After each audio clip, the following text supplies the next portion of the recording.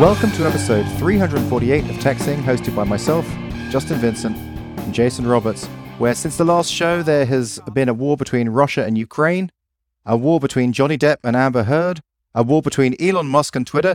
Moving forward, we will be able to measure time between shows in the unit of war. How many wars? So we're a 3-war interval? Is that? It's the 3-war interval, yeah. 3 major wars. Okay. Sounds good. So what's new with you? I mean, we tried to do an episode, like a month ago, and it was a fail because of internet connectivity. Is that? Yes, and I was going to say, your internet, how is it doing? Like, what's the deal? What's the dealio? I think it's all right. Does it sound good to you? I mean, it sounds okay, but you do look like pixelated. But I mean, probably not too bad. It's just because I'm boxing and moving around and weaving and a dealing.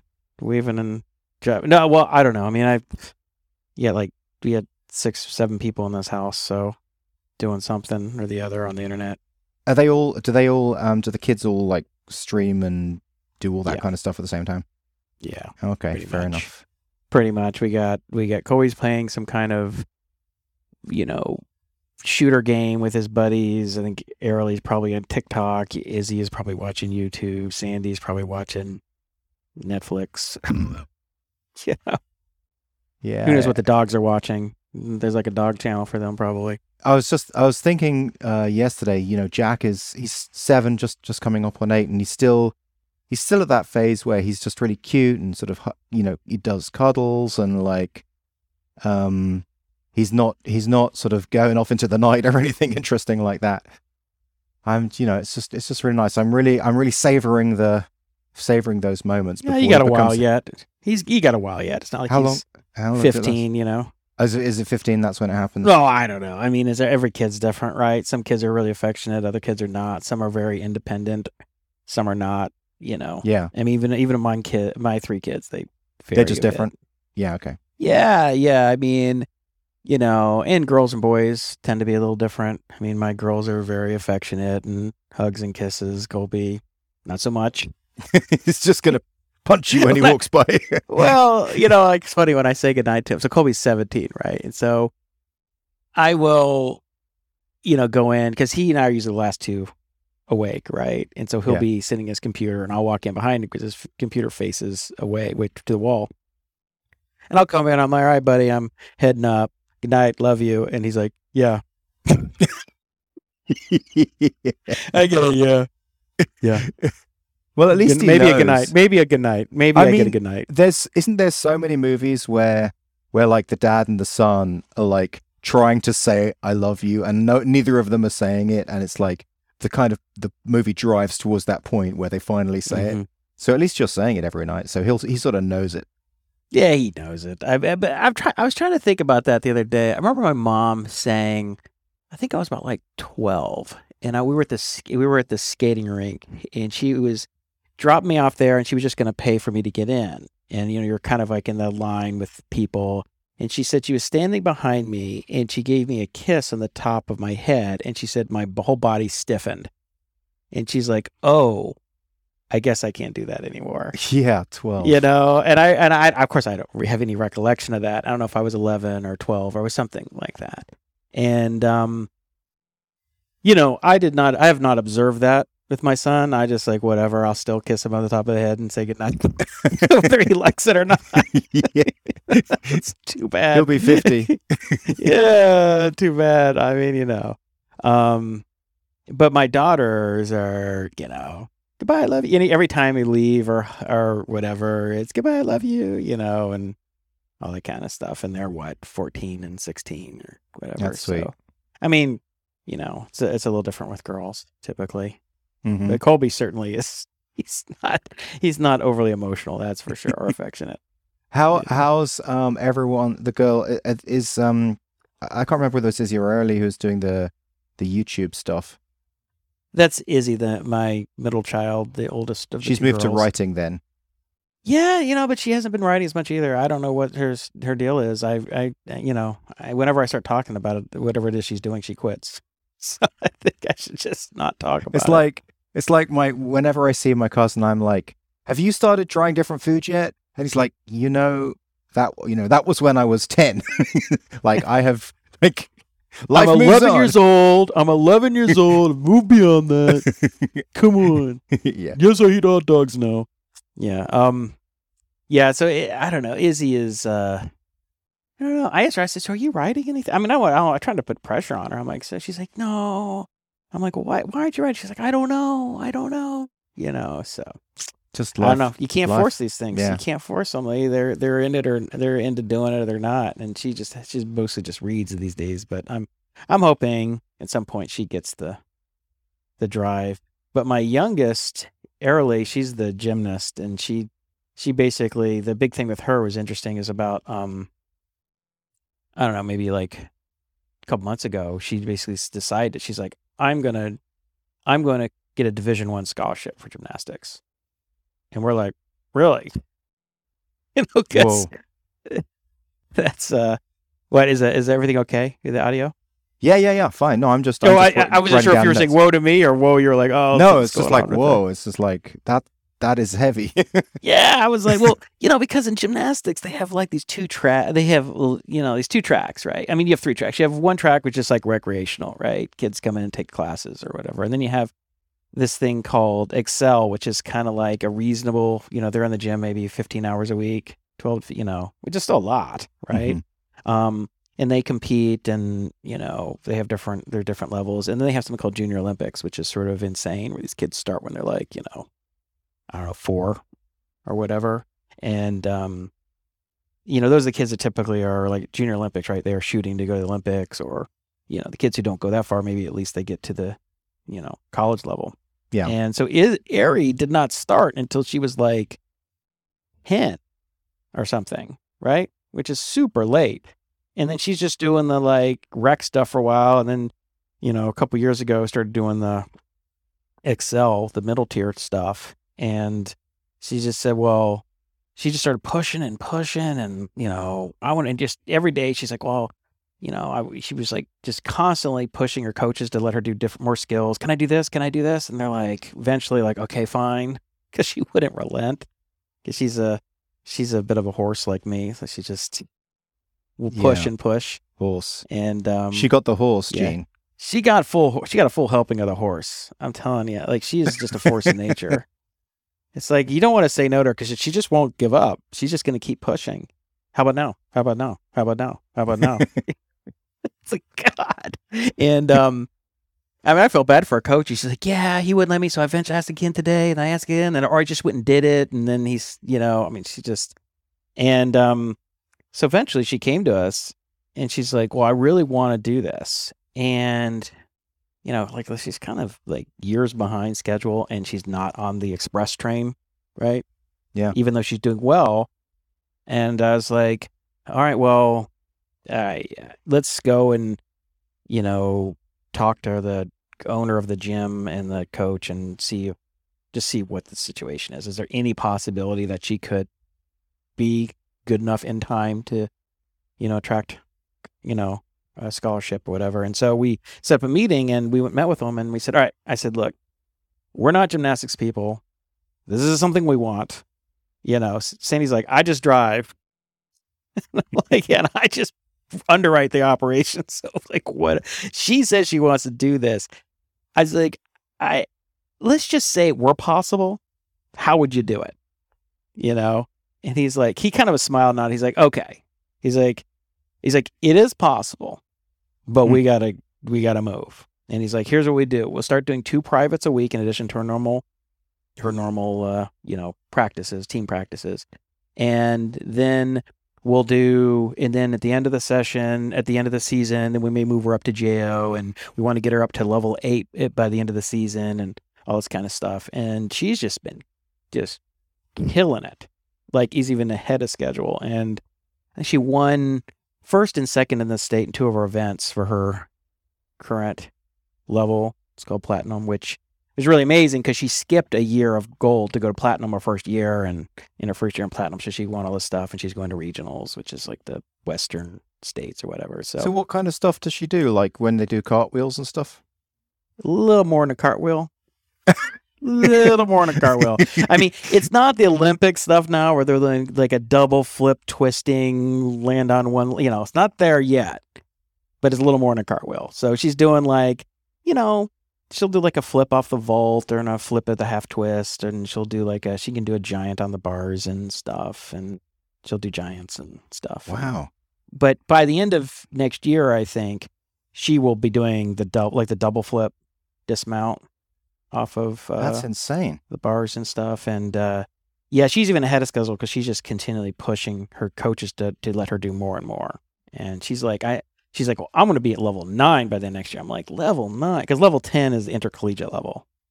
So she has to kind of get to level 10 by her junior year of high school at the latest to sort of get on the radar of colleges. Why scholarship specifically? Like, because it's too expensive to go, or like? I mean, obviously we don't need to have. She doesn't have to have a scholarship, but she just she wants to be at that level. It's like where you're. She wants to be at that level. Yeah. She went down. She and Sandy went down and watched a competition at UCLA, and UCLA is one of the better.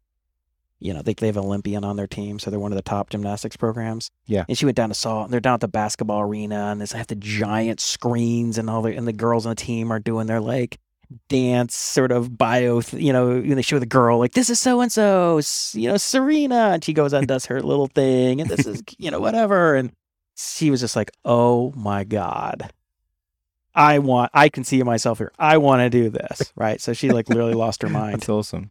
And then and Sandy was like, in other words, Stanford's a really good school. She's like, oh, I'm gonna go to Stanford. So she takes after me a little bit. Okay. So we're shooting for the stars. So cool. anyway, it's been really cool watching her just push and push and push. Which is funny because with Colby, I have to more dude, come on, get with the program, do what you're supposed to do. She's one of those. She just does everything she's supposed to do and comes in and basically struts around the kitchen, telling me about all the new skills she's learned, and I'm like, great, good, thumbs up. Anyway, so. I mean, I think my biggest piece of news probably is, Georgie got accepted into a PhD program, but we have to spend a year in England. Oh, really? Yeah. So, there's a very strong chance that I'll be spending next year in England. Where? Well, we don't know yet. Don't know. Oh, why does she have to be in? Oh, sorry. You mean where is her? Where her course isn't necessarily where we're going to live, but that's in Richmond in London. Okay, so you're going to be in the London area. Yeah, okay. I'd say probably within a couple of hours of the London area. I don't think she has to actually get. It's weird. It's like for sort of legal reasons, it's one of those typical bureaucratic things. It's like most of it's going to be remote anyway, but technically she needs to sort of be in the UK with a visa. Otherwise, she can't technically get student loans. Type of scenario.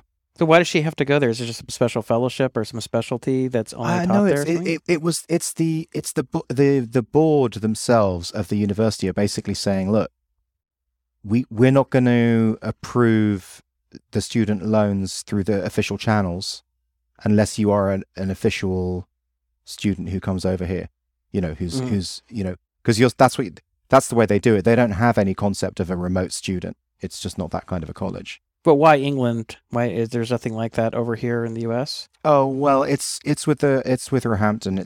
She already did her master's there, and so it's a follow up dissertation, and she really likes it. I see. Okay. Yeah. How do you feel about going to the UK? I think it should be okay. I mean, I was thinking about work. I mean, the hours work quite well. Actually, they work quite well for me because core hours are probably 2 p.m. to 10 a.m. And that core American hours. And 2 p.m. to 10 2 p.m. to 10 p.m. is pretty good for me, I'm kind of a night owl, so yeah, I think it'd be nice to see family that we haven't seen for years at this point. It'd be nice. That's good. When to start? This would be next year, academic year. And in theory, well, in fact, I would say we would have to take our dog because we're not going to leave it with anyone over here. So we'll have our nice British Beagle living in England. Yeah, you guys are moving around. He has never one place for more than a couple of years. So, I know. God, that's just the thing. Constant ants in your pants. Yeah. Yeah. I'd ask you how you how things are going in Ventura, but I guess it doesn't really matter because you're out of there. It's good. I mean, it's good. It's not as good as I was. it's funny, like when you see so we had to move somewhere, site unvisited when we sold the house, just the way that it all ended up. So we found a place, and it looks really, really great online, and it does look like almost like a vacation place. And so now that we're here, that's what it's like. It's like a vacation. It's just not. It doesn't feel like a home. It feels like almost like living in a Starbucks or something. So it's like right. It's very impersonal in a way. So yeah. So it's not really our vibe. Okay. Like our vibe tends to be quite homey. Okay. As you remember from the TechSing summit, the summit. Right. Okay. So, well, I think the best place you ever lived was that you live in that gatehouse. That was really nice. Yeah, exactly. The gatehouse where we had the summit. But that seemed like the most fitting for you guys of all the places. Well, the mountain living was kind of weird. I was like, okay, this is. I mean, the mountain house was very similar to that, just in the mountains. But I mean, living way up there, I can't imagine that lasting more than a while. And I don't know. And then you're living with her sister and family, and that's always really difficult when you live with other people. That stuff never lasts for very long. And then that's what I always thought. The gatehouse just seemed like that was sort of nice. Like the best fit. But the mountain house, it was really nice the first 3 times it snowed. But then the 4th and the 5th and the 6th and the 7th. You're over it? Oh my God, there's a lot of snow to shovel. So when do you have to leave for the UK? Probably is this like they run on the same sort of academic calendar that the US starts as like early September, late August. I think February is when we will be leaving. Now, don't ask me about all the details about like why that's weird then or whatever. Yeah, that doesn't really line up for the standard academic. Okay, well then you don't have to like break a lease early and pay a big chunk of cash for that. Okay. Which is good. All right, so you stick around for a little while. Which is nice because we moved in here in February. So right. Yeah. Perfect. All right, so what else? What do you got? You got some hot new project you're working on? I mean, I know you were saying, I'm not doing startups anymore, I'm done. No, that's going to last. This is the last one, I swear. I don't know how many times I've heard that. I do have a couple in mind, but I've been mainly working on Georgie's site because she remember the whole Roblox mining carrots and so then I built the automated system for her course to sell. And now I'm just doubling down on that, just working on, increasing conversions and SEO and getting more people because it's just there. It's ripe for the picking, It just needs to be multiplied. Is it working? Is what you're doing translating into results yet? Or not? These kind of things take time. I mean, it is. So the latest thing that I did was build a quick little. So when you get to the site now, you get a pop-up, and basically there's a free webinar that's going to happen on Thursday at 12, and Georgie hosts the free webinar. And so I sort of built a whole little system where it does a pop-up, it logs them in a table. There's a cron script running. It automatically sends the email like a day before, an hour before, 10 minutes before to remind them to come to the webinar, and then. Once they've come to the webinar, it sends them a discount email an hour after it, and then it sends them the next day a follow-up email saying, so just like a nice little automated system. And then she just has to log on for an hour a week, and we're getting between 20 and 30 signups every week from that free signups. That's not translating to sales. So we're just working on the sales part of it, and I'm just working on the sales page. So far, the site looks very good in the sense that it looks kind of like a university course, but the problem with that is it's not selling it.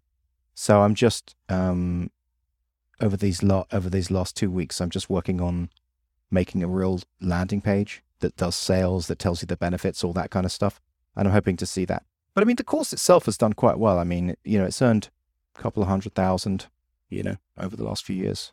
That's great. So I just think it can go better. Well, I'm sure it can. Are you doing anything like in terms of SEO or to like content marketing and all that stuff? But it's just slow. It's just slow. Grabbing time in between. Grabbing time. Well, there's a couple of points. First of all, it's like my level of enthusiasm for it. So probably if it was like a project that I was incredibly hot on, I could probably work on it 4 hours a day in the evening instead of watching TV. Yeah, you don't. What you're saying is you don't have the madness. I don't have the madness about it, so the rollout is a little bit slower because I just grab an hour here and an hour there, you know. But at the same time, I don't know. I'm kind of happy with life right now. I'm happy doing that, and just trying to grow that revenue. And then if we can grow that revenue to a significant point, then I might dive into something that I'm a little bit more into. Yeah. Did I speak to you about that? What I'm sort of thinking about doing? No, last we talked about you and Joe. Oh yeah.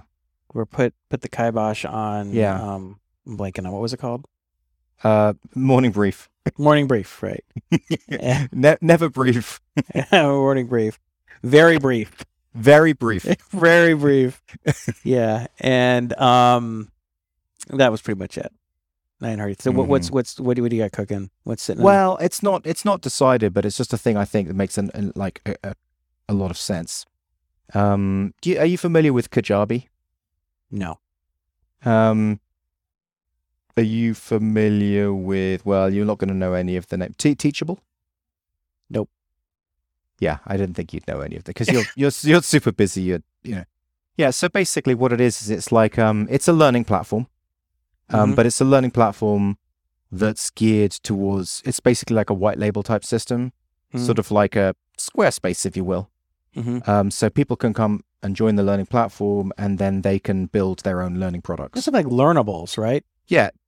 Teachable. I think Learnables was before that.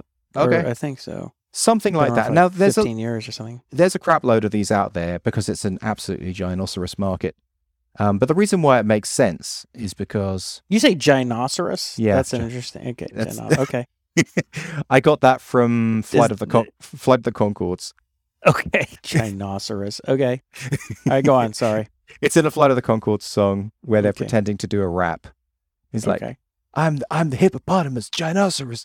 But anyway, so yeah, it just makes sense because look, with Modern Teacher, I've built 2 learning platforms. Then Nugget was a learning platform, so it just makes sense. Plus, Georgie's thing is a learning platform. So it's like, come on, I've done it. I've built like 4 or 5 learning platforms. At this point, I might as well just, do it again. Yeah, well, just have a lot of domain knowledge about it. So, but anyway, that's sort of like one of the things that I have in mind. Nothing else too much really. Okay. But so, more will come. I'm sure of it.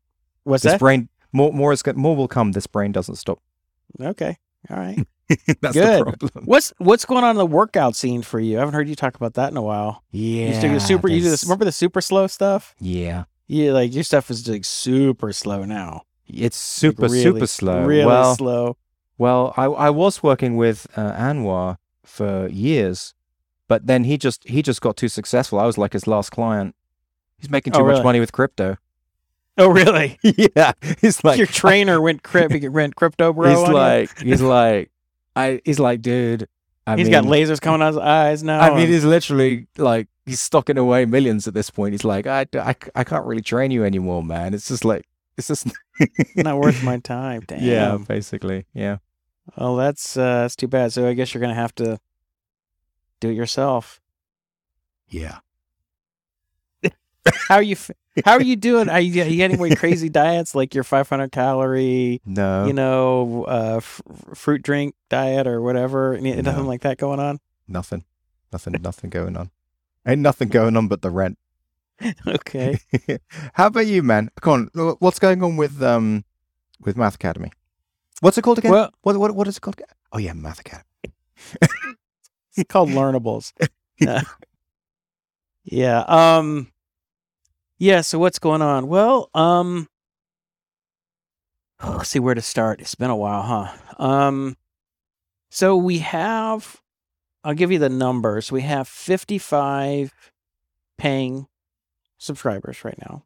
Nice. I mean, I haven't done any marketing or any outreach or anything. It's just, we have people coming in dribs and drabs. And it's going pretty well in terms of the students. I mean, there's a range in terms of how much progress some students make. I mean, there are some that do a little bit here and there. There's some that are to a reasonable amount, and there's some that are just ripping through it. And we have a number of kids who have done, God, there's like four girls in 6th or 7th grade, who started with literally adding and subtracting negative numbers and are now finishing out pre-calculus. They're ready to start calculus in 9 months, which is insane. And right? what grade did they start? They're in 6th grade. They're still in 6th grade. So they 6th started grade. with adding and subtracting negative numbers. I mean, this is like 5th grade level stuff. I mean, they just started at the very basics. How old is 5th grade again? 6th grade? Or 6th grade, I don't know, 11, 12? 11, 12, got it, yeah. So these kids, which is really amazing to see, right? I mean, so that's great. I mean, the system works really well, and it's working really well for our in-school students. I mean, we have, I don't know, something like 150 or whatever kids in the system, using the system in school. And we're having so the AP calculus exam's coming up, and that's kind of a big deal for us because that's what the kids finish up in 8th grade, and that's sort of like our big sort of external measure. Yeah. It's like, okay, look, you say these kids are learning this stuff. The hardest test they take in high school is like the BC calculus one. That's the most advanced. And I think we're going to shatter our records in previous years this year because the system is just so much more effective than it was. The learning algorithm has gotten much, much more efficient. I mean, the thing we've really focused on is learning efficiency. So if you can learn something 30%, 40%, 50%, 70% faster, that's a huge win, right? I mean, that's what you want. And if instead of something taking you a year and a half, you can learn it in 7 months, sign me up, right? I mean, that's what people want. They don't want things to drag out. They want to learn efficiently.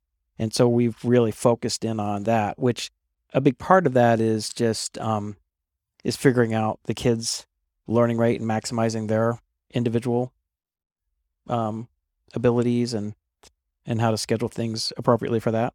So if a kid can learn more quickly, you don't make them do stuff at a slower pace. You push things to the extent to which they can be successful. Does it make sense? Yeah. I'm just imagining some government people like in Washington looking over the charts of the sort of success of different educational programs across America, and then there's just this Pasadena blip. There's this wait a second, 50 kids passed AP calculus. What's that? Yeah. Meanwhile, you have this big political push to slow everything down and just kind of push everything to the lowest common denominator. I mean, it's just a disaster what they're doing. That's crazy. And so, I mean, I think more and more people are going to be looking to do things outside of the school system because the school system is basically giving up. They're just like, well, look, it's unfair if not everybody's doing the same math, or they want to, mix in all the social studies stuff. And then you're basically not doing math. I mean, you're not serious about math anymore.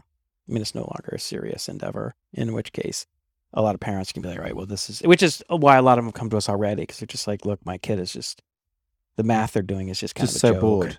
Yeah. It's just a joke. It's just not serious. It's, and the funny thing is, it's not just in the U.S. We have kids in Taiwan and Hong Kong and Latvia and I don't know, all over the place. And it's the same story. It's not just the U.S. How is Mark doing on the system? I haven't checked in on him in a while. I don't know. I bring him up because he just moved to Pasadena a couple of days ago. He did? Yeah. Really? Well, he was in Taipei or something. Yeah, that's right. He's just moved. I'll find the text, but he didn't tell me. I mean, what's up with that?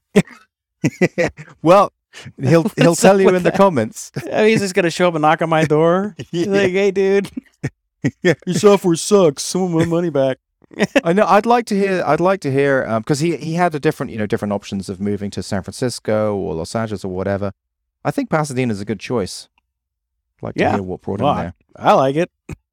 Yeah, that's we know you like it. Yeah, I should be an international ambassador for Pasadena. I can sell this place hard. Yeah. Well, anyway, Colorado that's funny. and Allen. He's on Colorado and Allen. Jeez. I'm there. I go by there like every day, picking kids and dropping kids off to various things. So, Well. all right, well, he's officially on my shit list, not for content. He should have said, "Hey, Jason, I'm moving to Pasadena. Let's grab some coffee, man. What's up?" He probably was going to. He'll probably be really mad at me that I. No, I'm sure. You blew his cover, man. What are you doing? I'm just jet lag. I was gonna tell him I'm just jet lag, man. Come on. Well, you can have a customer and you can do like face to face exit interview. Oh, dude, I've done. Well, you know what's funny?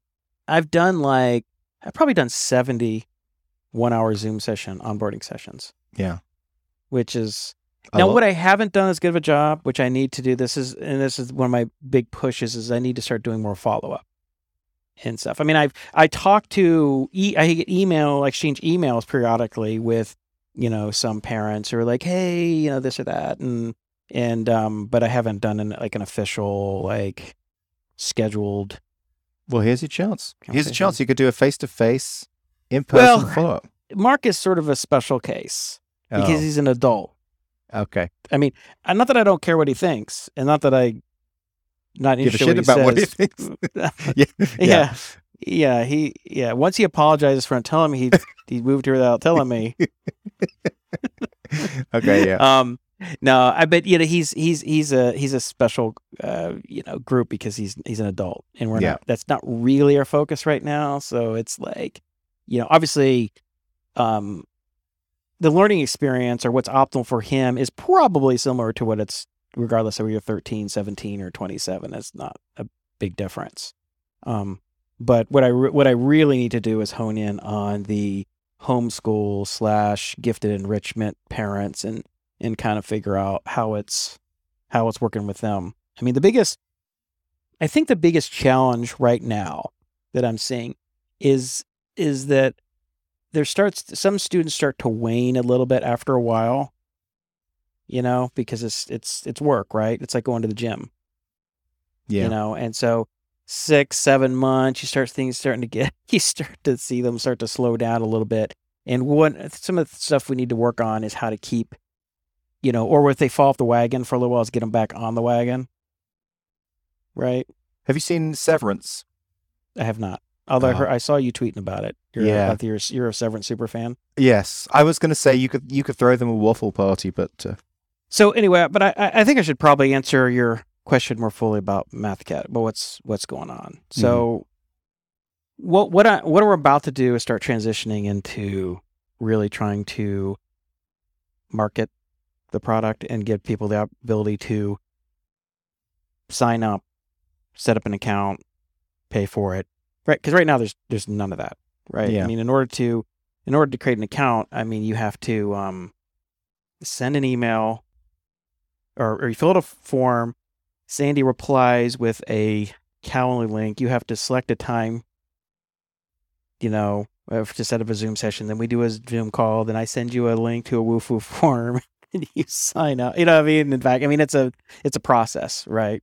So and of course there's no marketing. The website doesn't have really any information. I mean, there's this. It's like we have a back door you have to go and knock on, and there's no sign. So but it was just a matter of getting some other stuff in place. Like, one of the big things that I've been working on for months is the free response mechanism. So you can actually type in an equation or an expression and evaluate that. And how's that going? That's all working.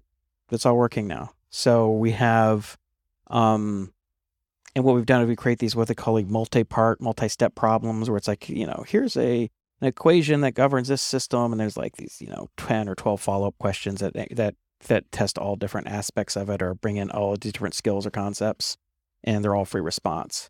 So it's pretty sophisticated, and I think it's a very holistic kind of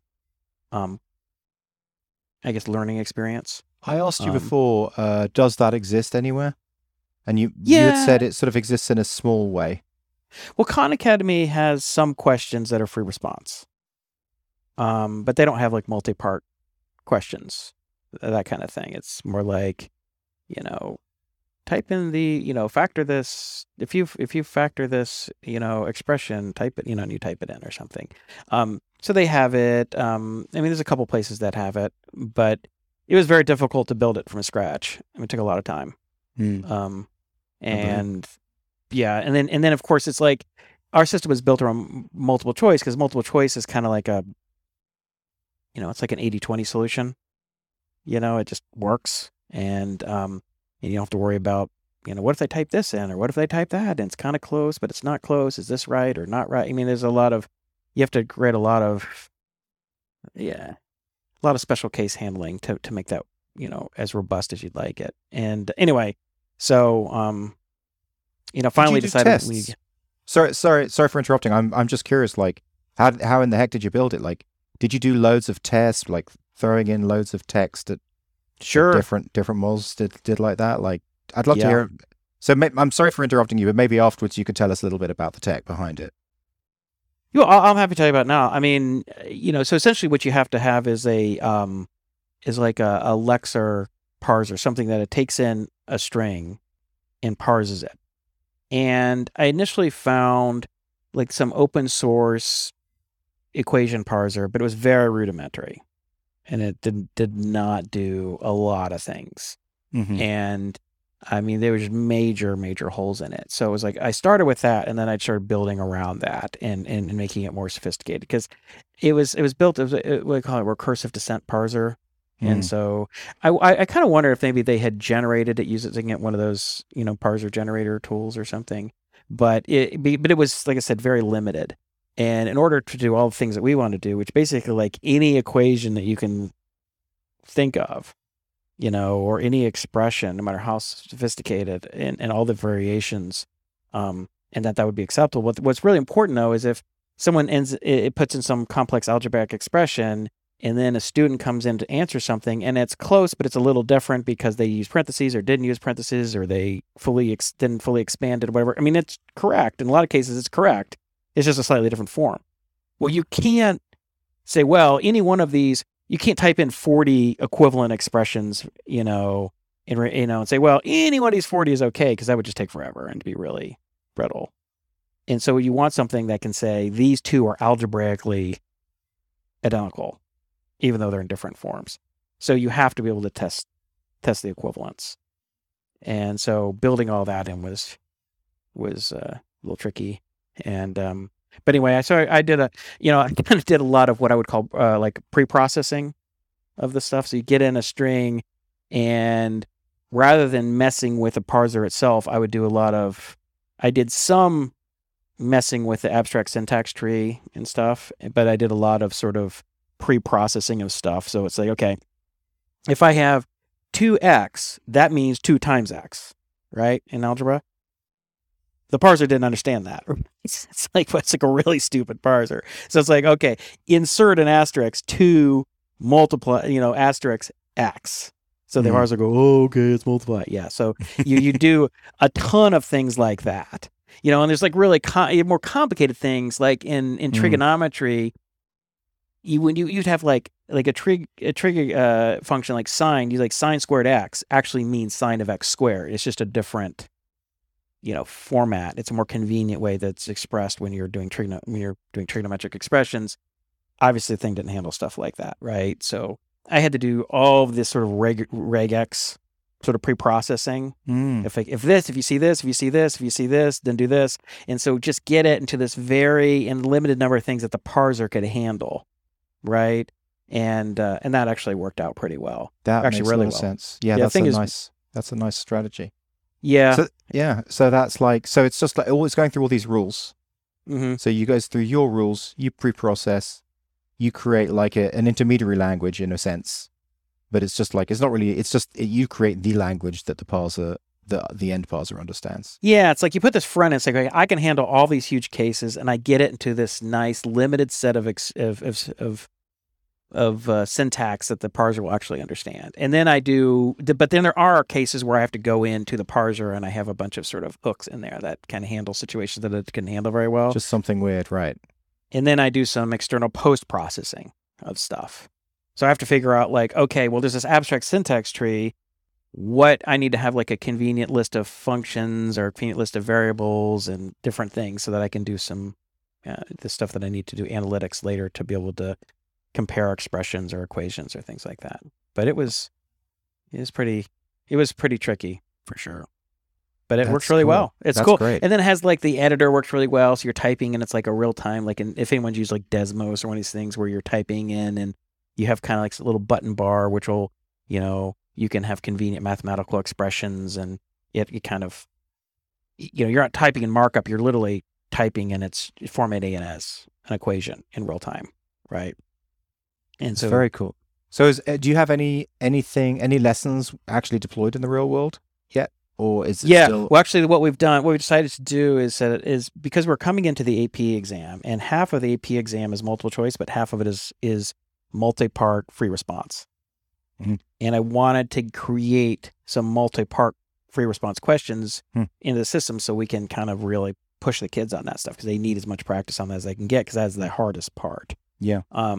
And so, and that was a whole building out the multi-part types of questions because all the database changes had to be made. I mean, it was like putting a new circulatory system into my framework. And but yeah, so we have I think you have like, so what we do is we create like one type of free response format. So let's say we say, okay, well, this free response has to do with water flowing into an inverted cone, and we have to ask all these questions about related rate changes and maximum points and minimum points and all this kind of stuff, right?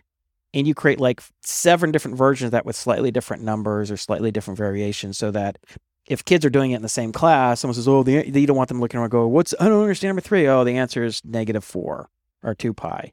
They all have different versions of it. It's like, I don't know, man, like mine is -3, yours is... That's cool. Yeah. And also, it's like if a kid struggles on it, and let's say they can try again, and it's not the same. Yeah, 3 or 4 days, we give them a different one, a similar one, but different, right? It's like, okay, you're different numbers, things are off, maybe some slight variations in the setup, but it's essentially the same. And so we have like, we're going to have probably for a course, we'll have like 30 or 40 of these different types that then bring, each one having, 8 to 12 questions that bring in all these different skills or concepts. So and it works. It's tough. I mean, but the kids like it because we give them a lot of XP. So everybody's happy. All they care about is XP, right? The experience point. That's all they care about.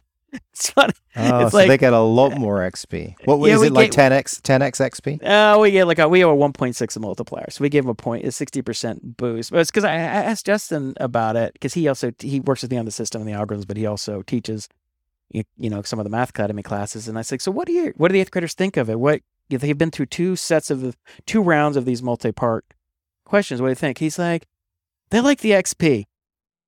I'm like, well, is there anything else? They like the XP. All right, well, screw it, right? I mean, yeah, good enough.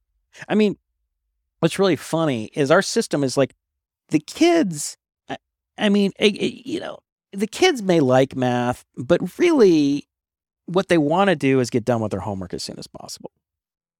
That's really what most kids want because they want to go play video games or do something else, right? I mean, every once in a while you get the rare kid who just likes math for the sake of math. Most kids like it, but on their own, they're not sitting around Saturday just doing math for fun. They're playing video games. Even kids who are good at it and like it. So what we're trying to do is make it so that it is the video game. Their goal, their goal to earn XP results in them learning a lot of math as efficiently as possible. We want them to learn math as efficiently as possible. They want to get XP. Let's work together, kids. You get XP. We give you XP. You give us, effort in mastering math. Yeah, that's right. Cool. And we only assign XP for successful progress, right? Not for screwing around or being sloppy. They don't get any XP. And so, that's been engineering the XP has been a really complex problem in itself. So the XP, the only thing you get out of the XP is the leaderboard and your number, your XP number. Yeah, well, and then you get like a karate belt kind of thing, like I'm a black belt or a green belt or whatever. So but this stuff is probably going to need to evolve. I mean, there's a lot of, XP concept works great. Because that is the unit by which we measure progress. You can just, like we could say, like if you were looking at your metrics dashboard for the company, one of our key metrics would be how much XP is earned per day. Yeah. That would be it. That's your metric. It wouldn't be anything. That's it. I don't care how many problems you did. I don't care how many times you scrolled around pages. How many XP? That is successful. That is progress in the system. And so it would be that, and it would probably, because we had some things about churn and monthly, whatever, annualized rate of return or whatever, but it's all about XP. But yeah, the system. I think I think the system is getting a point now from a learning, like we've got most of the low hanging fruit from the learning, from making the system as an efficient learning tool, right? What we need to start focusing on now is making it more and more fun, and more engaging and more flexible, and creating and then focusing on the marketing stuff. But we really had to get the learning down first, because if the tool kids didn't learn efficiently or learn effectively, nothing else matters, right? Mm-hmm. But we've spent a lot of time working out these algorithms and making this stuff, most of the low hanging fruit is gone. We'll continue to tweak and find ways to improve things here and there, but it's getting about as efficient as it can get. But one of the things that we're doing to learn, we're going through a big audit of the system. Justin has been going through all these courses from the top to bottom and figuring out how do we, because sometimes you have topics that are connected to other topics as prerequisites. And you're like, does that really need to be prerequisite? Why is that listed? Can we pull things apart? Because if you can do that, then you can get rid of stuff that you might say, this isn't really necessary. Like if we can reduce the number of topics that you actually need to know to do something, that's a way of making it even more efficient. That's good, yeah.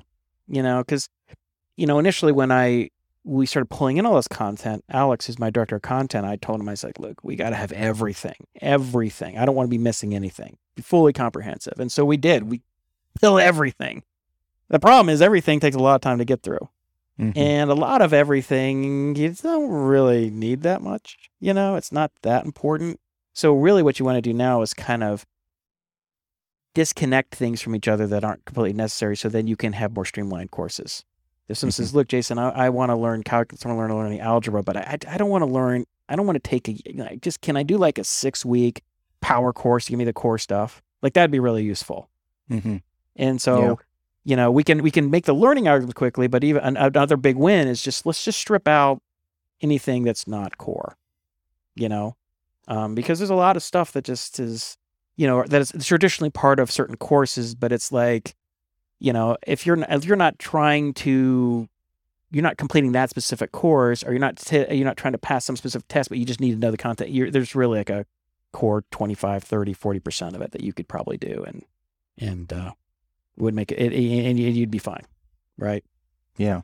So that's a big thing, but yeah. So the big part of but the other thing is, you have, we built this initially. Our primary use case was the schools, right? We had the Math Academy in our Math Academy program, right? Yeah. But now when you have kids who are not working in the school, there's different types of things that can make it a little more flexible for them that we need. And I've gotten emails over the months by parents that like, oh, I really wish this or really wish that, and which are totally reasonable things to do. I just haven't had time to build it yet because we've really had to get all the learning algorithms and things that I've been talking about done. So we're going to spend more and more time with that. So, and like I said, one of them is, let's say a kid is going along fine, and then something happens. They lose focus, they get sick, they got whatever. They don't do anything or don't do much for 3 or 4 weeks, and now they're behind on their XP, and the system says they're 1,000 XP behind. That's kind of demoralizing. Right? So you need a pause.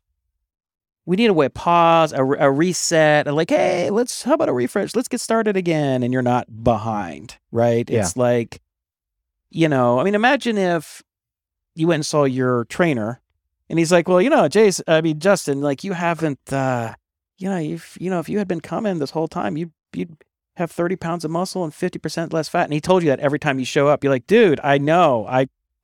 I have been absent for the last month or 6 months or year. I'm ready to get on the plan, but I don't need you to tell me every time in here where I would be had I come every day, right? I mean, this is sort of a demoralizing thing, but the system does that right now. If you want to use the kids speak, you can call it a rebirth. A rebirth. That's what they they call kind of respawn. They call it rebirth when you play it in Roblox, when you play a tycoon and you get all the way to the end. So you've pretty much bought everything you can buy, then you get a rebirth. And so you then can go through the whole it's a cheap way of making it so that the tycoon, which is like a set thing, a set game piece. So then you've got a little R2, a little on the right, R1, R2, R3, R4. So I've had 4 rebirths. But so it's not exactly the same concept, but it's a word that they'll be familiar with, rebirth.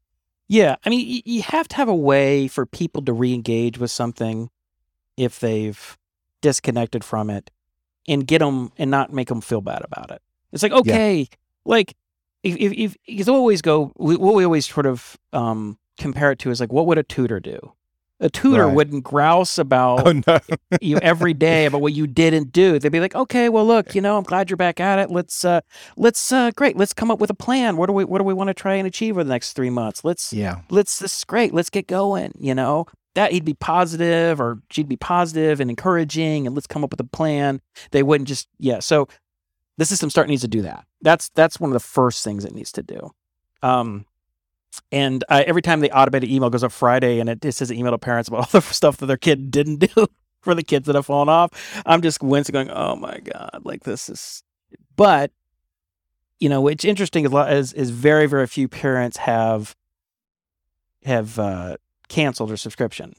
And I think in part because even though they might find that like, geez, I know my kid hasn't done much in 3 or 4 months, they're thinking, but I want them to get on the horse soon. Like we need to get them going. Now, what I need to do is I need to make that automatic and easy, not like, maybe I should send an email to Jason and reset the XP and stuff. It should just automatically send an email and say, hey, haven't seen Sarah in a while. Let's do a restart. And here's a new goal. And she's already still done all this great stuff. And let's get going, because it's like you don't want to make the great the enemy of the good, right? It would be great had they done an hour of math every day for the past 9 months. But they still did 2-3 months of solid work beyond what their classmates are. They're still way ahead of where they should be. Let's pick up there and let's keep going, because parents don't want to give up on their kids, right? I mean, it's aspirational. So it's like, I want my daughter, I want my son to keep going, and I want them to really nail this stuff down and get a jump on things and really get some of this algebra or whatever down, because I know it'll pay dividends. So, what the system needs to do is it just needs to make that not painful, right? And right now it is literally punching people in the face. It's really, and what's amazing is that more people haven't canceled when that's happened. But I think people are like, well, how long would it take to do? Oh, I could probably come up with some stuff in a couple weeks. I mean, something basic. But this is stuff we can keep building on. But I've just been, how like when you're working on this major overhaul, and it just takes months and months, you got to finish it. You can't keep getting distracted by all those other things, right? And that was with the free response and the But you finished the major overhaul now. Yes. I mean, there's a few little, things that are just little ticky-tack things I want to just finish up. And Alex has asked me for like, on the content development side of this stuff. And, he's like, I really wish I could have this. And so I got to kind of do some of that. But yeah, I think it's now we're about to shift gears into the, let's improve the user experience. Let's make it more flexible, more adaptable, and allow people to re-engage and keep people making forward progress, or allowing them to start making progress again. Do you think you'll be fully released and self-serve by the end of the year? Oh, yeah. No, I mean, look, I'm always wrong on my predictions. I'm like as bad as Elon Musk is. I have Elon Musk level powers of prediction, meaning I'm always off by a long, long time. If someone told me it was going to take this long to get Math Academy even to where it is, I would have never believed that. So, really I think we want to, in the next couple months, early summer. We need to get and then we can start writing some blog posts about we have all this cool stuff we can talk about, and maybe hit some hacker news, and maybe get a little virality here and there. And then make it easy for people to onboard and see use cases and see, success stories, and really kind of, understand the benefits. That'll give us a good reason to record more episodes of this show. Well, yeah, because it's going to be really stuff to talk about. Well, it's going to be really interesting to get into the sort of the marketing side of it, right? Yeah. The growth hacking and the metrics and that kind of stuff. And right now it's all just been, it's like we're in a lab and people come and knock on the door of the lab and like, hey, can I use your stuff? I'm like, well, it's not really done, but sure. Yeah. Okay, guy. Now we need to create and really get out of the lab. And that'll be really, really exciting to do. Yeah, so that's really this. I think that's really this spring and this end of the spring and the summer. They'll be doing all that for sure. That's cool. But we got to start making some money with this thing. I mean, this is this. Yeah, I was going to wonder. I was going to say, like, what's your actual runway to sort of maintain it? As it is. Like, could you go? I don't know. It's blown a major hole in my bank account. That's for sure. I bet. And with the market crashing is definitely. Has me more stressed than I would be otherwise. So, but it's when you get your back up against the wall, that's kind of when you start to focus on making money. You're like, all right, we got it. I mean, it's like, I know I want to do this cool thing and that cool thing. Screw it. We need to make money. So turn that money spigot on. Let's go from 55 to 100, and then from 100 to 200. We got to go. We got to go. We got to go. We got to go. What did you say? Money. It was like 500 break even or something? Well. It depends what our price point is. I mean, we're $39 a month now. It's a sort of private beta. Yeah. But it's going to be higher than that. I think we might inch that up to 49, but I think it might be more like 79 a month or something like that. I'm not sure what the right number is, but let's just say for simple math, it's $50 a month. I mean, it depends on who's getting paid and how much they're getting paid, but it's somewhere in the 500 to 1,000 users. I mean, okay. Jason isn't getting paid. Everyone else but Jason. Jason does not get paid. I'm not getting paid. Yeah, no, that's a ways off. But I would like to just staunch the bleeding. I want to stop having to liquidate our portfolio to send giant wads of cash over Upwork or whatever. Yeah, that needs to stop. But but the thing is that our courses are all basically done. I mean, you could continually do more, and we're doing these multi-part questions, but I mean, it's like we have content, right? Would you wind the team down? Like not wind them down, but like stop handing out so much work? Probably not, because there's still a lot that we could do, and a lot of these people, like we really have a lot of high quality people now. Yeah, and if you said, oh, well, we're going to cut the team down a little bit, and then it's like, one or two people leave because things change in their life or they want to do something else, and now we're kind of like underpowered and we're having a hard time finding quality people at a price we can afford, right? So it took us a long time to really get all these high quality people. I mean, yeah, and there's still a lot we can do. I mean, the university level courses, linear algebra, differential equations, multivariable, abstract algebra, probabilistic statistics, discrete math, I don't know, maybe a couple, two things, other things. Number theory. A lot of those are like half done to like 90% done. So there's a lot of work to be done on those, right? And the 5th grade through calculus is all like, it is a certain level of done. Like it is done, but now it'd be like, we want to do things, better things like, we want to do these free response questions, or we want to do these multi-part questions, right? Okay. You have still stuff to do. And then, all that. Yeah. But we also really want to do like machine learning courses on machine learning and coding. We want to get coding built into it. So there's a lot to do. You said you want to get coding built into it. I just had a random idea as you were talking about kids like sticking with it, churn, that kind of stuff. What if from the XP you earned, it sort of enabled you, other kids built games, other kids could build games on the system that they were taught to build by the system, that people could spend the XP on. Mm-hmm. So like the XP was like a kind of like a major currency, or at least the seed of a currency. And then the system could teach kids to play games, to make games for the system that other kids could play. Yeah, that's possible. Just throwing it out there. Yeah, it's possible. I mean, but you know, it's funny because Sandy, this is like a few weeks ago, Sandy said, look, come here, I want to show you. Because she plays like Angry Birds and like Candy Crush and stuff like that. She's like, look, I love the currency. I love getting my feathers and then dressing up my birds. And I'm like, really? She's like, I love it. It's so fun. I'm like, really? She's like, no, I'm just like, I'm like, okay, you know. It's true. People love that like, shit. I'm like, why do you love it? She's like, I don't know. I just love it. And she's like, so she's like, you got to do stuff like this. You got to create these different types of currencies. And if they do this, they get this. And then they can tweak out have an avatar. They tweak out and they can customize the UI. Yeah, even if the kids aren't building games, like at least you should have a game and your XP earns you stuff and you can earn currency. That it could be a lot of fun like that. Jack loves that. He lives for that. Yeah, the kids love. I mean, like, so right.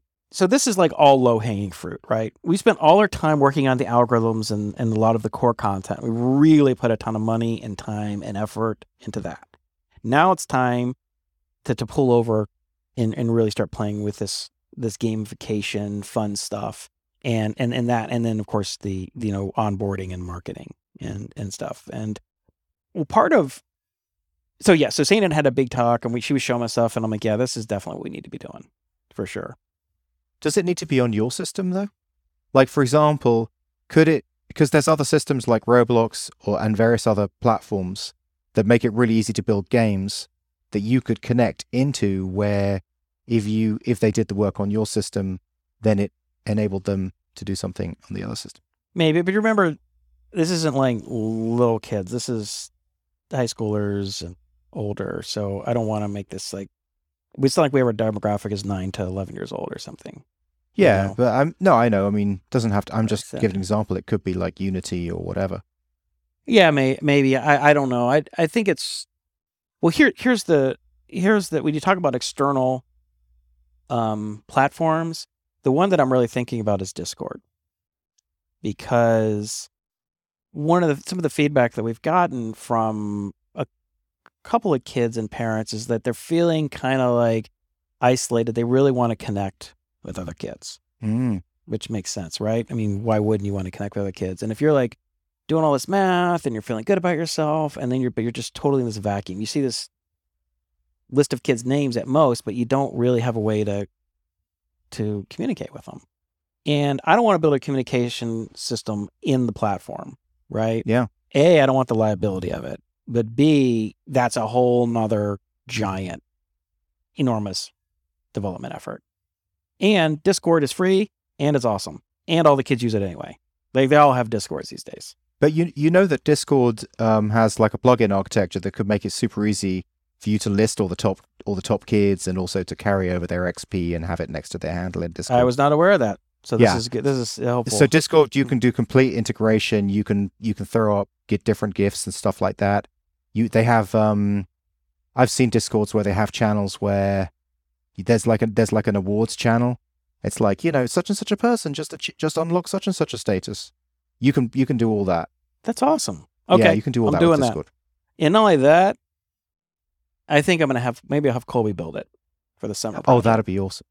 I'm so glad you brought up Discord, because I've been meaning to ask for the last couple of episodes. I keep forgetting. I was thinking about starting a texting Discord. Just to have a Discord, so, That's to just a dangerous group of people. I don't know. It's gonna turn into 4chan in about 5 minutes. I mean, it could be like the texting summit 24/7, except in a really chill. I would love way. it. I would love that. Look. You know what's interesting? I don't know. Of course, I've met a number of texting listeners now. Not only texting summit, not only, of course, we met a bunch at MicroConf over the years, and a few we become friends with, like Joe, but I've talked to a bunch who are actually users. Actually, their kids are on the system, and they're like, without exception, like really cool people. Like every time I meet this, I'm like, they're really friendly and smart and generous and just helpful. I mean, it's just every single one of them. I'm like, so I'm like, yeah, these are the kind of people you want. I would love that. That would be better than the comments, because some people show up in the comments and they don't hear from. Of course, we don't do shows that often, but you don't. Yeah. Right. But you know, I wonder what happened to that dude. What would also be cool about it is, and I could also send that out to the 800 people on our MailChimp list, by the way. Because we have 800 people? We have 800 people on that MailChimp list. So what you got to do is say, and I'm going to totally give you some bird feathers if you're the first 100. If you're the first 20, you get the gold feathers, and they get the silver if you're that top 50. But it would actually generate. I'm willing to bet that it would generate stuff for us to talk about in the shows as well. Yeah, no, let's do it. Let's do it. I'm totally down with that. Then you could start playing with Discord and see the kind of, just because the way the Discord works is it makes it super easy to have multiple servers. So Math Academy would just be another server alongside Texing. Yeah. No, that's great. No, but I love it. That's great. Well, of course, the Texting Summit was really fun. I know. Right? I mean, that was a great few days. So yeah. Let's just have the virtual Texting Summit. It's the summit that never ends. The never-ending summit. The summit upon which the sun never sets. All right, I'll set it up. I'll just take a note.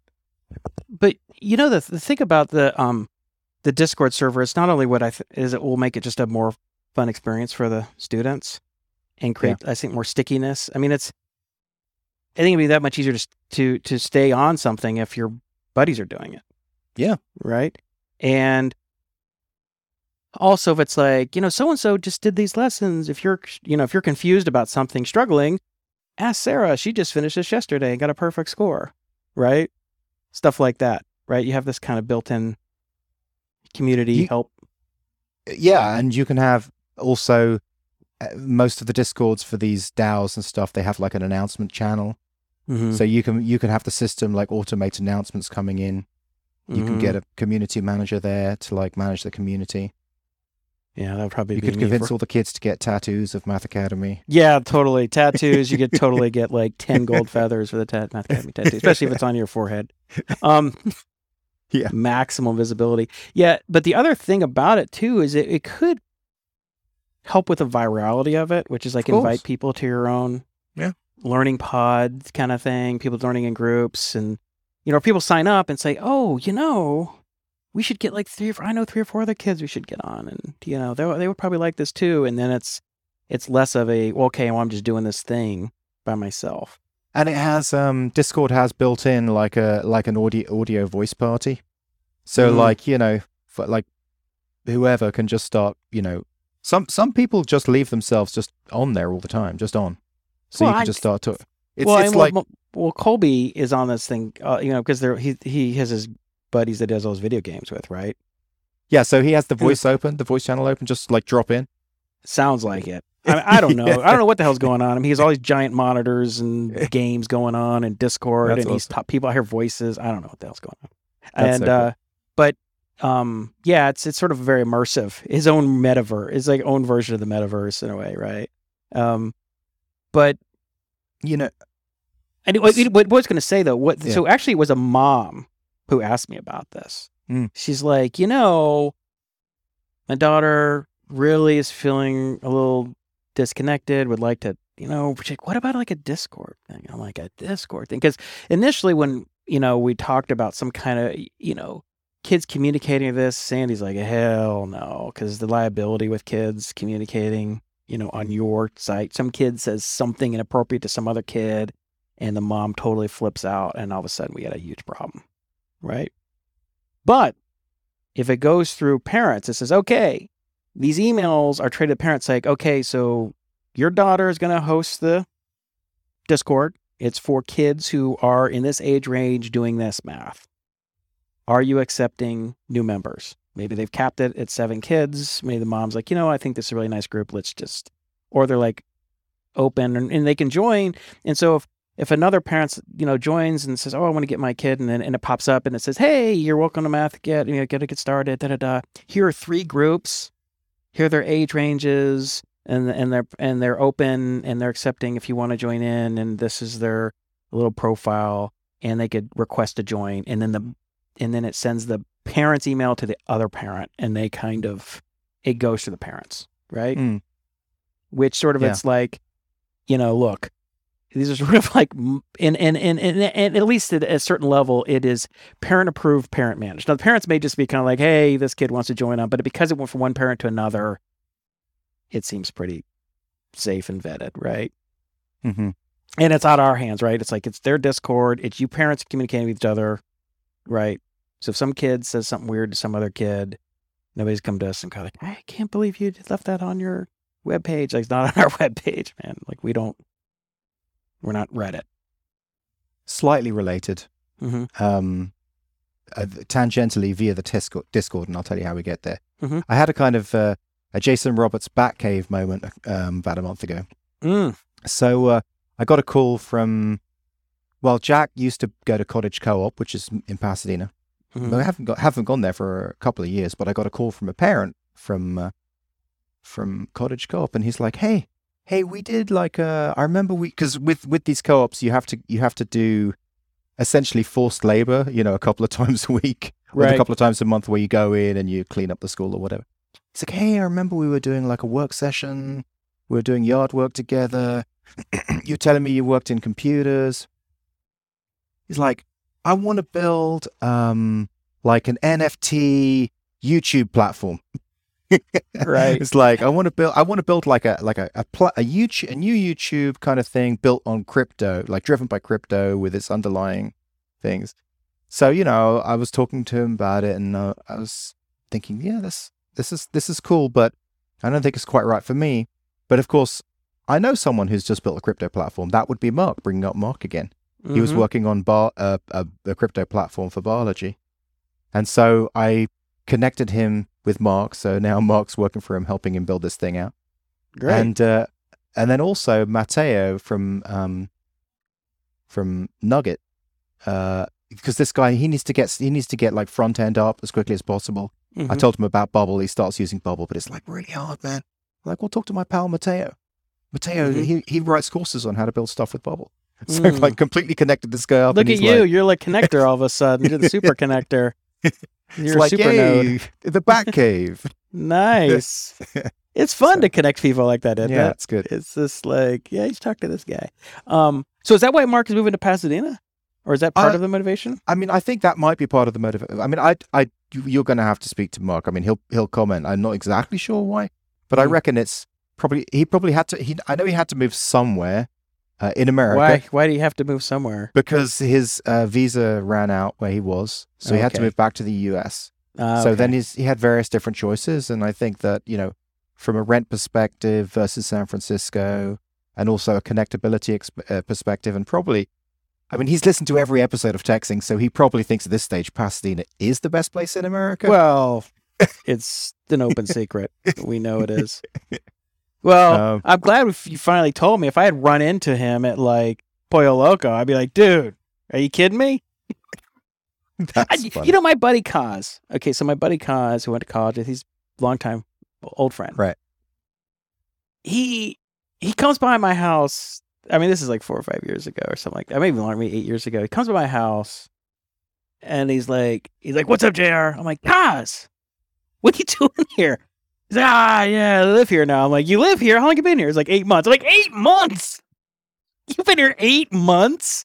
He's like, where are you living? He's like, I just live over in Glendale. I'm like, what are you talking about? You've been here 8 months and you're just telling me now. So he used to live in Chicago or something like that? Yeah, he was. He's bounces on all over the damn place. I don't know where he had. He was in Arizona. He was in Chicago. I don't know. But it was like one of those things. Like, an old friend of yours moves to your city and doesn't tell you for 8 months. I mean, what is that? You know what I mean? Well, if anyone is interested in checking out that platform that Mark's building, the beginnings of it, you can go to poolparty.io and you'll see a little bit about what it's all about. Pool Party, good name. Poolparty.io, yeah. I like it. That's good. Pool Party. Yeah.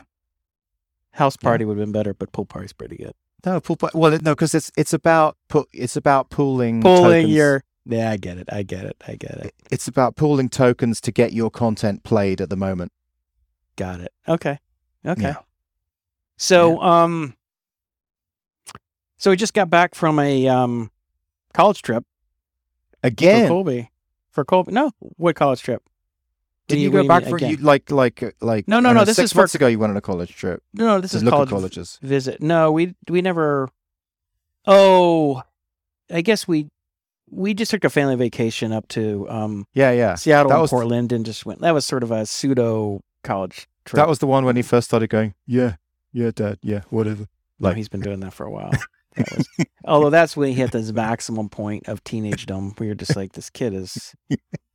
You'll enjoy it. Trust me. You'll get a truck. Okay. Basically, speaking one syllables, and they just basically don't engage with you at all, and you're just like, ugh, And then, but so, well, this is all part of a longer thing, but I'll just kind of say this. So the college application process, the whole thing turned out to be kind of a disaster this year, and not just for Colby, but for a lot of these kids. So Colby did not get into any of the sort of elite selective colleges that we thought he might have a shot at. Not Carnegie Mellon, not Chicago, not Berkeley, not UCLA, even not. Is that based off stats? I mean, is that based off stats, or do they interview him? How does it work? Didn't get to interview. It's all based. So you typically the key things is your GPA, your grades, right?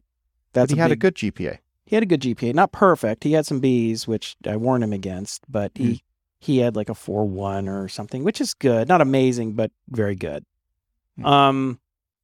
Especially because if you can view the pandemic. They most schools were not accepting or looking at, or at least were optional on SATs, ACT, which is the standardized test. Yeah. Which they claim are tests of academic readiness. They're really sort of a stealth IQ test. Really, I mean, there's a very high correlation by IQ in these tests, even though you can, just like an IQ test, really, but you can really grind on these things and cram on these things and improve your score a substantial amount.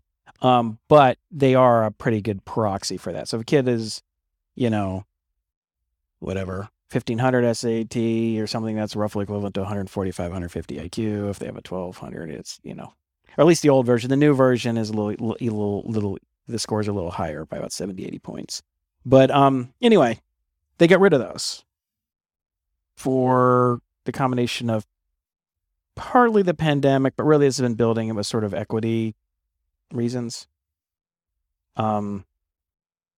So then the other big things are like your extracurriculars, recommendations, essays. I thought it was the extracurricular activity. So maybe that was where he fell down. He didn't have a lot going on. No, that wasn't it. Because, and the reason I know is because there's other kids who had those things. Oh, okay. And there was a couple kids who had literally perfect GPAs, like never even had an A- in all of high school. Still didn't get it. Perfect SATs, like literally a perfect score. And Math Academy. So they're doing graduate level math and stuff. One kid's even Eagle Scout. Didn't get in any of the Ivies, didn't get into Stanford, didn't get into Berkeley, didn't get into Carnegie, didn't get into Chicago, didn't get into UC Davis. It was a total wipeout. And I have another kid, very similar, not Math Academy, but very similar kid, just through the roof. Great, through the roof SATs, through the roof, everything, multiple levels of calculus, math, building his own operating system in Rust. He's the tech department for a tech startup even though he's in high school. He didn't get in any of the Ivies, didn't get any of the none of those places. Okay. Got waitlisted at UC Santa Cruz, dude. Waitlisted at Santa fucking Cruz. Is a absolute disaster. And these kids, why? How? And these kids did not. Let me think. So Colby got a few B's. So I was willing to use this as a sort of I told you so. Colby, say, Colby, I told you, and I told you should have at least spent a half hour studying for your final in AP chemistry and gotten an A instead of a B+ or whatever. But that falls apart because they didn't do any better than him, even though they had, perfect GPAs, and Colby had, a handful of Bs. I seem to remember this was one of the things you always used to say about Math Academy, was that it would help you get into, help you in this situation. It should. It should. If they were looking at that. I think part of the thing is they didn't even get to looking at that. And so what happened? Well, I'll tell you. I think here are the things. A smaller thing, but I think about 20% of the seats were completely taken off the board because a lot of kids took a gap year from last year. Kids who got in the previous year decided after again that they're going to take the year off, but then they had a space reserved the following year. And You can imagine a number of kids seeing that this year could have been kind of a, coronavirus stuff, and they don't want to they want to kind of maybe not deal with it. So I think I've seen estimates around as high as 20% of the kids that were accepted took a gap year. So you take 20% of this acceptance of the spots are just gone, right? Mm. The second thing, and this is really the lion's share, is they got rid of ACTs and SATs. And that combined with the fact that there's just rampant grade inflation. My brother was telling me about that his son's school in, I think, Arlington, Virginia, is 190 of the 400 kids had over a 4.0, which is kind of nonsense, right? It means it's not really getting a 4.0 is not what it was back in the day, right? So how did anyone get picked? If none of these kids got picked, so for instance, let me give you an example. And I'll tell you. So for instance, UCLA, I think, had 135,000 applications for 6,000 spots. Think about that. And this is UCLA. Okay. We're not even talking Harvard, MIT, Stanford, or probably even worse. And part of the reason they did that is because when you're no longer, a lot of these kids wouldn't even bother applying to places because they didn't have the test scores, right? They had a good GPA, good kids, worked hard, but they're not at that level, right? They're not going to get a 1550 on the SAT. They're not going to MIT. I'm sorry. They're just not there. But now you see mom going, hey, sweetheart, look, you have a shot now. Don't worry about the test scores. You have a 4.3, you worked, and so. Because they got rid of the SATs. Yeah. So you have a huge number of kids applying to all these places who, I'm sure they're good kids. I'm sure they're pretty bright, but they're not, there are levels, right? There are levels and there are levels. And so you get this deluge of students coming in and they can't separate the wheat from the chaff. They don't know. How do I tell a kid who's a bright, 118, 115 IQ kid who just worked really hard and has over a 4.0, and this kid who's got 150 IQ and this veritable genius, you can't tell the difference. Can't tell the difference anymore. Now, again, the signal was not perfect because you could take a kid who has a natural 1,300 in SAT, and they do 6 months of SAT prep, and they're going every shot and they're cranking, and they get that up to a 1,500 or 15. So, back in the day when I was applying, we didn't really do test prep. That was a really weird thing. I never even heard of it. It was one guy heard of it, did it because he did so poorly, and the first thing his parents found something for him to do on a Saturday morning, and I was thinking that was the weirdest thing. And so whatever you got was whatever you got, So someone who got a 13, so back in the day at Harvard and Yale and Princeton or whatever, an average SAT score was a 1330 was a median, or, SAT score. And now it's a 1550. And you're even though the average SAT scores have not raised, but at the very top schools, people have learned how to prepare for them, right? So it's kind of hard to tell. How do I tell a natural 1500 from a kid who worked his way up? You went to Chicago, was it? Chicago, right? Yeah. So in Chicago now, it was fun. I was just looking at it. I think it has the second highest SAT after Caltech. They're ridiculous. They're 1575 average. Kids are getting perfect. Back in my day, I think I remember they had two people on Good Morning America who had gotten perfect scores in the SAT. They were on Good Morning America because they got a perfect score. Now you have them. They're just thousands and thousands of kids get them. Anyway, so anyway, that stuff's all through. They're not even looking at these things anymore. right? So are you mad because Colby can't just have the same experience as you now? I'm disappointed for him. Not for him, but I'm also disappointed for these other kids. I mean, these kids who, look, they're going to go to 4-year schools. They're going to go to, one kid's going to go to Georgia Tech, and one kid's going to, UC Santa Barbara and whatever. I mean, they're fine schools. They're good schools. But they ain't MIT. They ain't Chicago. They're not Princeton. They're just not. They're not. You're not going to run across, and yeah, you can get the exact same education. You can take all the same classes. You can work really hard and you'll learn stuff. You absolutely can. There's no question about it. And you can definitely go to those top schools and not learn much because you're just screwing around and not trying. Absolutely. There are plenty of kids go to schools and are just kind of fart around and don't take it that seriously.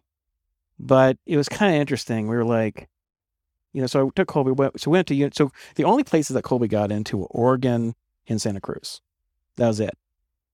He didn't get into any other UCs. He didn't get, not even Irvine or Davis, which are fine schools, but I mean, that should have been a layup, right?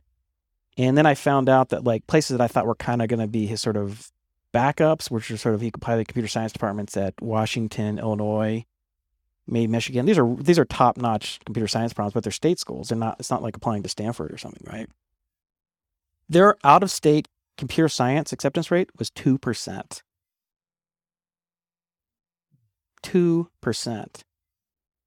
Now, here's the other thing, is that there's these big sort of diversity mandates that have taken effect the last couple of years. All these schools have adopted. So, if you're not first-time family applying to college, or you're not of a particular minority, you're really fighting in your own division. You're in a separate division. And that really hurt him too. So I think so the 2% would have been an overall. I think if you said, well, what was his particular demographic for applying to Washington, it was probably 0.1% acceptance rate, or actually none. And so it just kind of sucked. I didn't really realize that until afterwards. I didn't think it'd be quite that tough. I thought it was like, I remember seeing the acceptance rate at Washington was like 18%. I was like, he's probably, given his scores. Is there anything that could be done about it after the fact? Nah, or that's the options are just Santa Cruz and the other one, which was Oregon. So yeah, which Santa Cruz has a cooler name. Yeah, the problem with Santa Cruz is, among other things, the biggest problem is the computer science at Santa Cruz and most of the other, I think all the other UC schools, is it's what's called an impacted major, meaning they don't have enough classes for students who want to take the class, which means it's really hard to get the class. So you're like fighting. Well, I mean, you get the class, but you sign up and then it's like you can't get the classes you want because they're already full. And because you're a freshman, you get last pick after the seniors, juniors, and sophomores. And so you have a really hard time getting the classes you want. And I was like, and these classes are gigantic, so I was like, this is going to be a complete What shit about show. Oregon? Oregon's not impacted. So I was like, okay, that's good. So it's if you a great town. Yeah, Eugene is nice. So we flew up there, and I have to say it's a beautiful campus. Yeah, beautiful. It's a really pretty town. People are really nice. The buildings, there's been a ton of money that's been injected there from, I guess, Phil Knight, who's the founder of Nike. He's injected hundreds of millions of dollars. And so there's the old brick buildings, but then there's all these brand new glass and steel, architectural marvels. So, I mean, it's like, you can tell it's like they've been lavished on, right? And so you're like, and it's all that's all great. But I just was like, I was sitting there, and I was just, that feeling I had when I got to the University of Chicago, and you just knew you were someplace special. You feel it. Everybody was super smart. Everybody worked, and you knew you worked your ass off, and you got there. And it's kind of like you look around, and you're at the Olympic trials, and you made it to the Olympic trials. You're like, yeah. And then you just kind of knew it. It's the same feeling at some of these places. You just kind of, the level of intellectual I don't know, the But standards it's like are so you're saying. high. I mean, Colby isn't the same kind of horse that you are. He's not. He's not a horse. So maybe he doesn't care about that as much as you do. And it probably doesn't. And actually, that's an interesting point. So I have like mixed feelings about all this, right? So on the one hand, he loves computer science. He's very, he's gifted at mathematics and gifted at computer science, and he's really good. He's not sort of, he's not as intellectually curious about everything as I am, maybe. And he might not, and maybe Chicago wasn't be the right fit for him. I always thought Chicago wasn't the right fit because he's not going to read Plato and Shakespeare and Kant and Kierkegaard. He's give me a break. He's more nuts and bolts guy, right? Yeah. Where Chicago is all about that, right? And but I just felt a little when I was there. It's just like, that feeling that just kind of you're at someplace special, You just kind of when you're a kid, you just like, You can have that. You can have that feeling when if you go and work for a company like Uber. Like the next thing you do in life, like maybe No, you're right. There's other opportunities. Yeah. You're right. And you're right. And I'm sure a lot of listeners right now rolling their eyes like, Jason, come on, man. It's not the end of the world. Give me, it's good school. And they're right. They're right. It's just, I was expecting and I was hoping for Carnegie Mellon or Chicago or someplace like that. It's kind of what I pictured. I pictured these other kids, I'd say, he'll go to Stanford, he'll go to MIT, they'll, or whatever, something like that. And then you just see, just like, really? What does Sandy say? Well, it's not just Sandy, it's the parents of people talking. Everybody's just like, what the fuck? I mean, everybody's just like, this doesn't make any sense at all. I mean, these kids are just like, because it's not like these are just good kids with A's. I mean, these kids, like, think about it, it's like, Colby's work that he did last summer is going to be his reference material for a upper division machine learning course at Caltech. But he can't even give it to UC Davis. Are you kidding me? It's one of the kids is doing graduate research work, almost publishable academic research. He can't even get into, he gets waitlisted at UCLA. What are we even talking about here? This is stupid. The other kid writes his own operating system in Rust, and he doesn't even get into Santa Cruz. I'm really surprised that you're not saying something like, we're just going to start our own Chicago, We're going to start our own Carnegie Mellon. That would be the next thing that normally you'd say. Now I'm going to put them out of business. Now we're going to create MathCAD, and we're going to put you guys out of business. Now you piss me off. Yeah. Believe me, the thoughts like that go through my head. But so I spend a lot of time with parents. So it's kind of like you go through these sort of like, well, you don't get it, like, because we're all like trading emails and phone calls. So did they get it here? Rejected. There, rejected. You're like, what?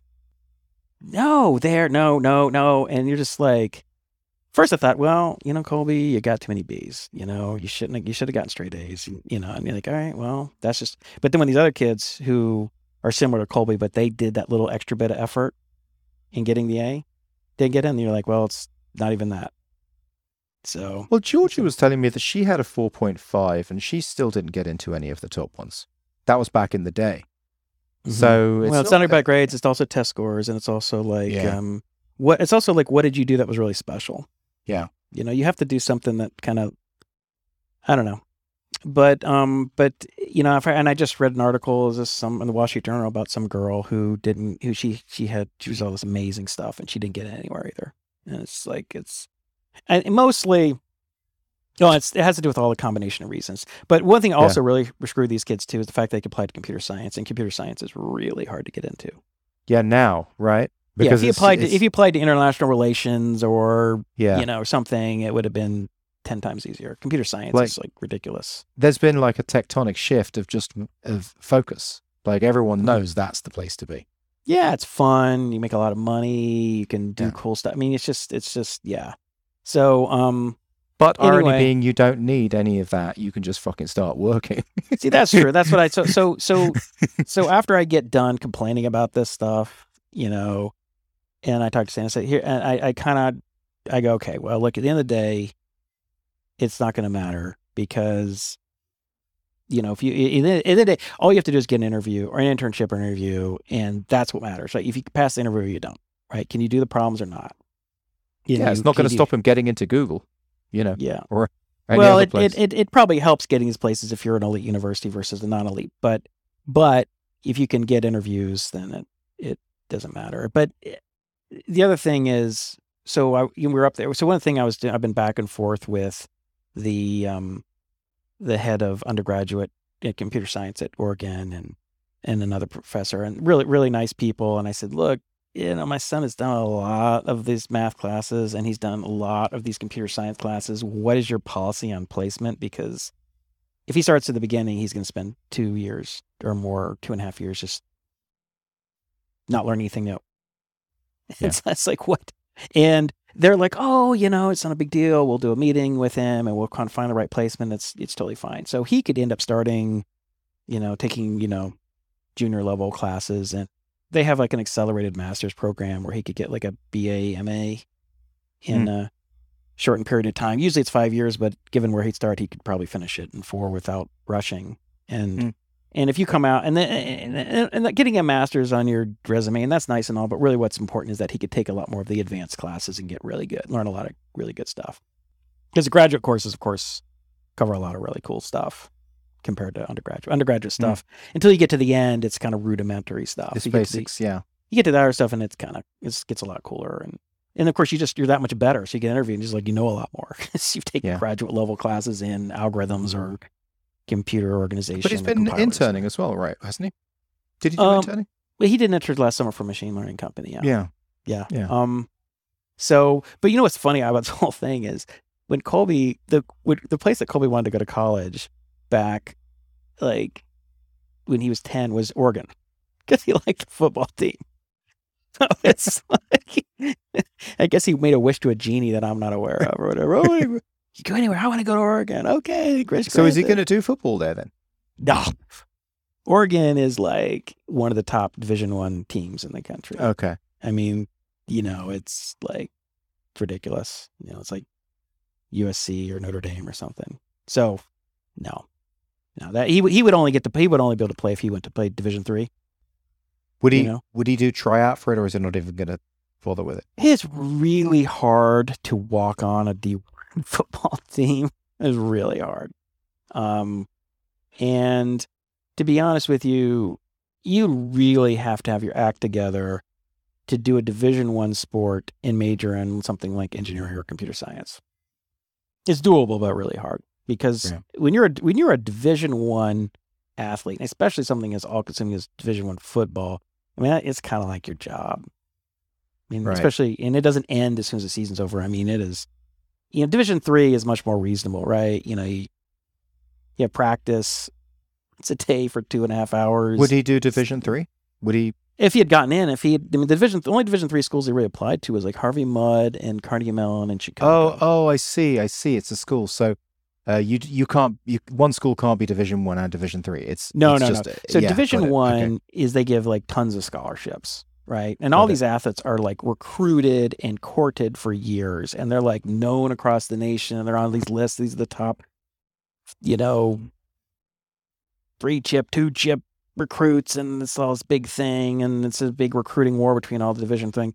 Division III, I mean, you get recruited for sure, but usually they're not quite at the Division I level. They're not quite as big or quite as fast or whatever. But they're still very good. They're usually like when I did Division, I played, I was actually a 2-sport athlete in college. I ran track and did soccer, and everybody was like all conference, league MVP, second team selection, all state, Olympic development. I mean, they were very, very good at the high school level, but there's still a difference between that and Division I, So could he do something like be on the training side of the team, like like the scout team? They call it the scout team. Yeah, just funny. I was talking. So his trainer was on the scout team, and then he worked his way up and got a scholarship at Florida International University, which is D1. And he's like, yeah, it's really, really hard. You really got to work your ass off, and of course you have to be a spectacular athlete. I mean, you got to be really big and fast and strong and all that kind of stuff. But it's just kind of an all-consuming thing, and they don't have a lot of control over it, right? You're on the team and 50, 60 other guys or whatever it is. And, I don't know. So,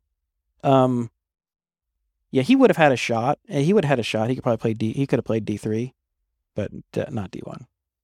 Especially not like D1A top 20 in the country. I mean, the Oregon is like always in the conversation with Alabama and LSU and Georgia and all these Clemson, all these other top programs. So people out there, you look at them and like a lot of them go. I mean, a lot of them, but there are a number of them are going pro. So so you guys came back from that trip. Yeah, we got back last night. I mean, it was a fun trip. We had a good time. And did you fly or drive? Yeah, I flew. It was like 13 hours. I mean, it was still like 13. 2.5 hour flight, 3 hour flight or something like that. Okay. Yeah. So anyway, I think just to sum it up, I think he'll be happy. He'll have fun. He'll, if everything works out, I'm gonna do a Zoom call with a couple of the professors and try and get him placed in the correct classes, so that he doesn't spend 2 years kind of in first gear just rolling his eyes, which would not be good. Yeah. And if I could get him to the more advanced classes, then it'll probably work out really well. But the whole college admissions thing, I mean, it's just sort of, it was just sort of disappointing. But maybe that's more my thing than anything else. No, it sounds nuts. It's kind of crazy. I think the thing will normalize a little bit. I just think it got kind of crazy because of I think everybody kind of went off, everybody canceling the SATs and ACTs and not knowing how to deal with it. And the MIT reinstituted it because, like, wait a minute, we just realized, like, we can't tell enough. I'm like, yeah, really? Big surprise. Yeah. Oh my God. He's like, imagine 150,000 applications or whatever these schools get.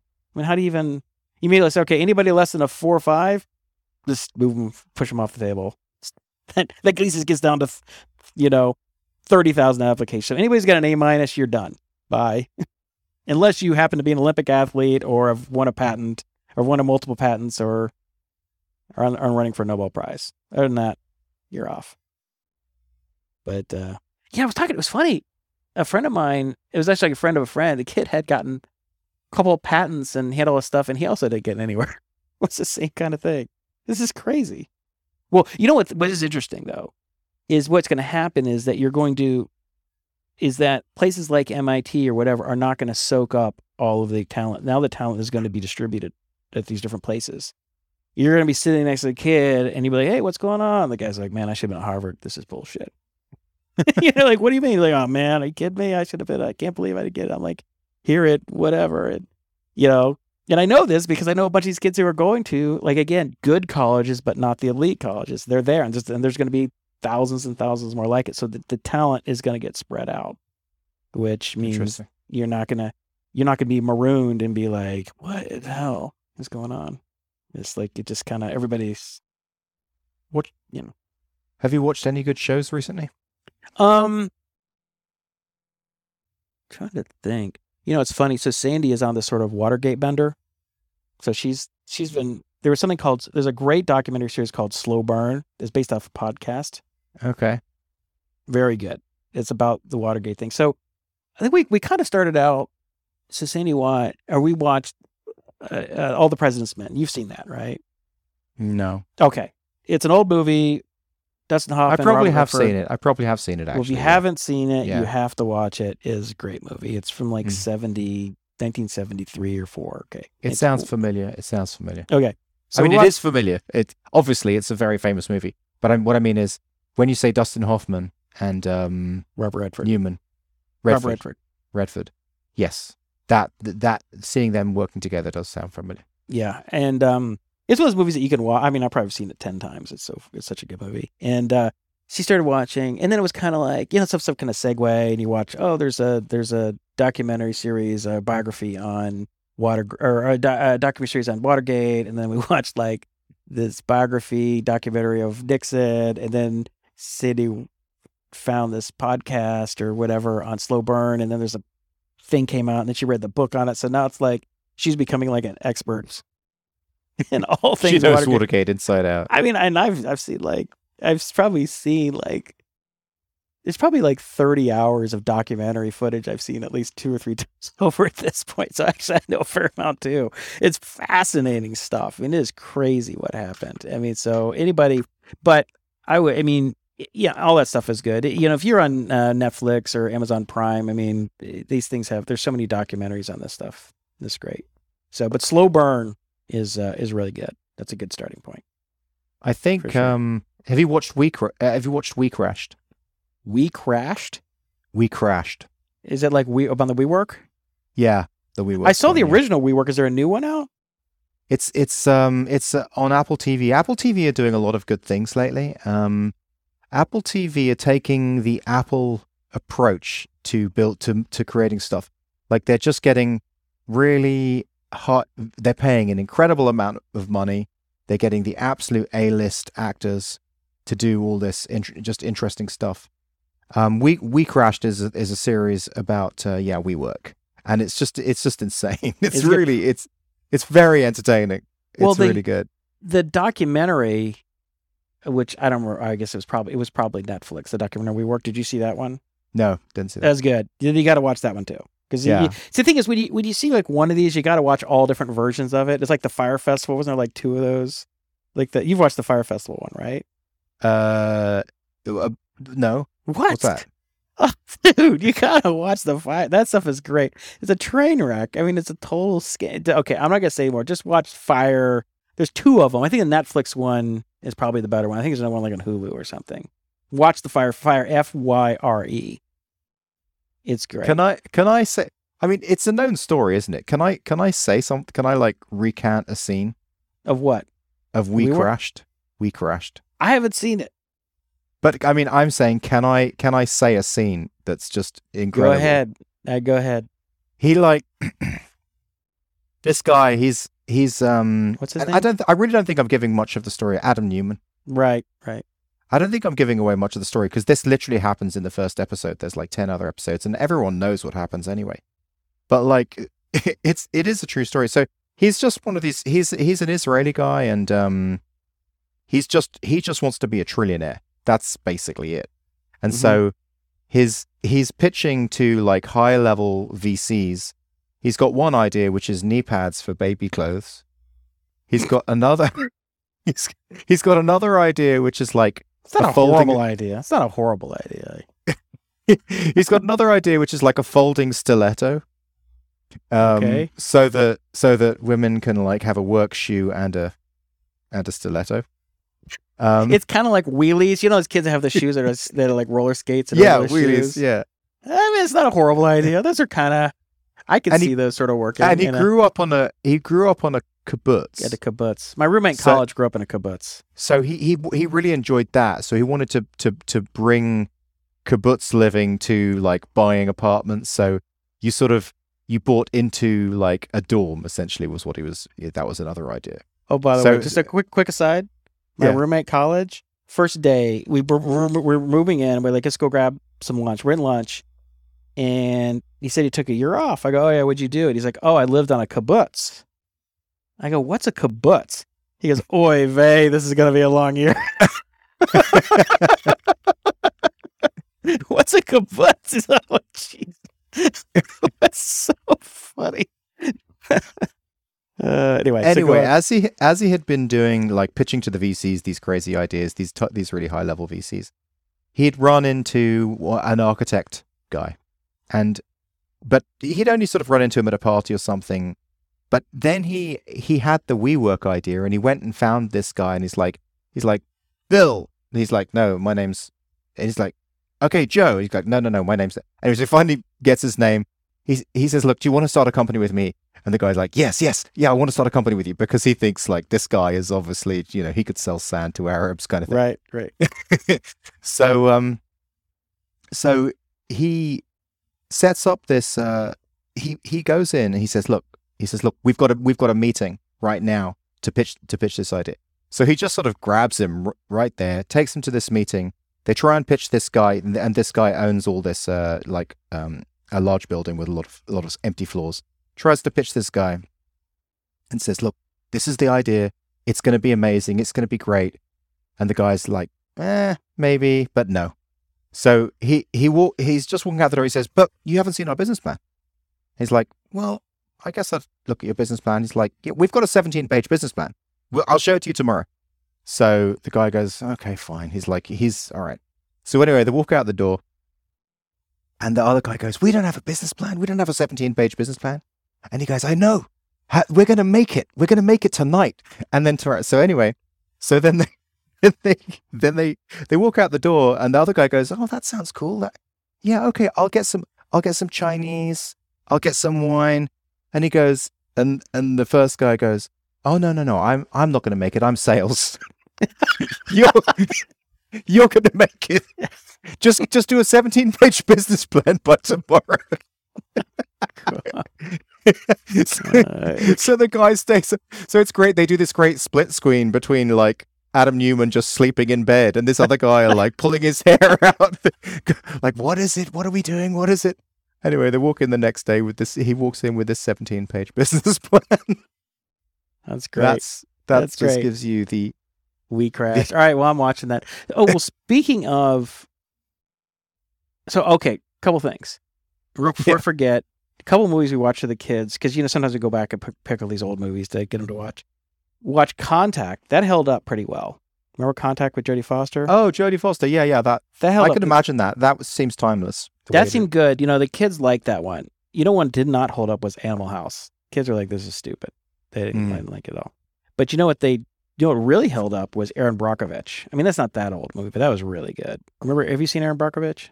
Yeah, with Julia Roberts. Yeah. Yeah, I forgot how funny it was. It was so funny. Such a good one. Anyway, so TV series. The Dropout, about the whole Theranos disaster. If you like. Oh, yeah, I want to see that, yeah. That is well done. I would recommend it. Mm-hmm. I've watched the first 2 episodes of Super Pumped about Uber, and it's kind of dumb. It's sort of cartoonish. It really makes it's kind of like a cartoon version of the story and like a cartoon version of Stab. Well, the main point is, are you in it? No, I'm not in it. Well, you should be. Yeah, LA guy, right? The tech is kind of in the background. Yeah. It's just like wallpaper. There's some technology, just people walking around in the background. It's not really about the technology. It's about Travis and Bill Gurley and the taxi cab stuff. Is it anything like Travis? It's a cartoon version of him. It's turned him into like a cartoon. It's just sort of like, no, it's not like that. It's just, I was watching it with Colby and Justin. We're sitting there and I was stopping him. I was like, okay, that never happened. That would never happen. This is stupid. It's just, like the whole thing interview was like, are you an asshole? Like Harris. I was like, that's not stupid, and it's just, it just made him seem like a real kind of a clown and kind of a jerk. And it's like, yeah, does Travis aggressive? Does he have sharp elbows? Yeah, but he's not it's not like that's stupid. I felt, I mean, do I feel bad for Travis? I mean, he's made a lot of money, he's successful. I don't have to really feel bad for him, but it's not fair portrayal of him for sure. Yeah. I mean, well, if you listened to the texting show with him, he seemed pretty nice. Yeah. Yeah. He's like, the regular guy. Yeah. I mean, it's just they have a thing, Super Pumped, and they kind of they pump everything up to 11 and turn it into a cartoon. So it's not a very good show. I mean, it's not even close to the Dropout. I mean, Dropout is. I mean, it's not that Dropout is great. I would put the Dropout as very good. It's a B+. I mean, at least We Crashed is good because the acting is so good. Like, and that's the same with the Dropout. I mean, Dropout is definitely a recommend. I would watch that if you haven't seen it. It's Super Pumped. Let me put it Super Pumped. It's about a company I work for. And I have a hard time getting past the second episode. So,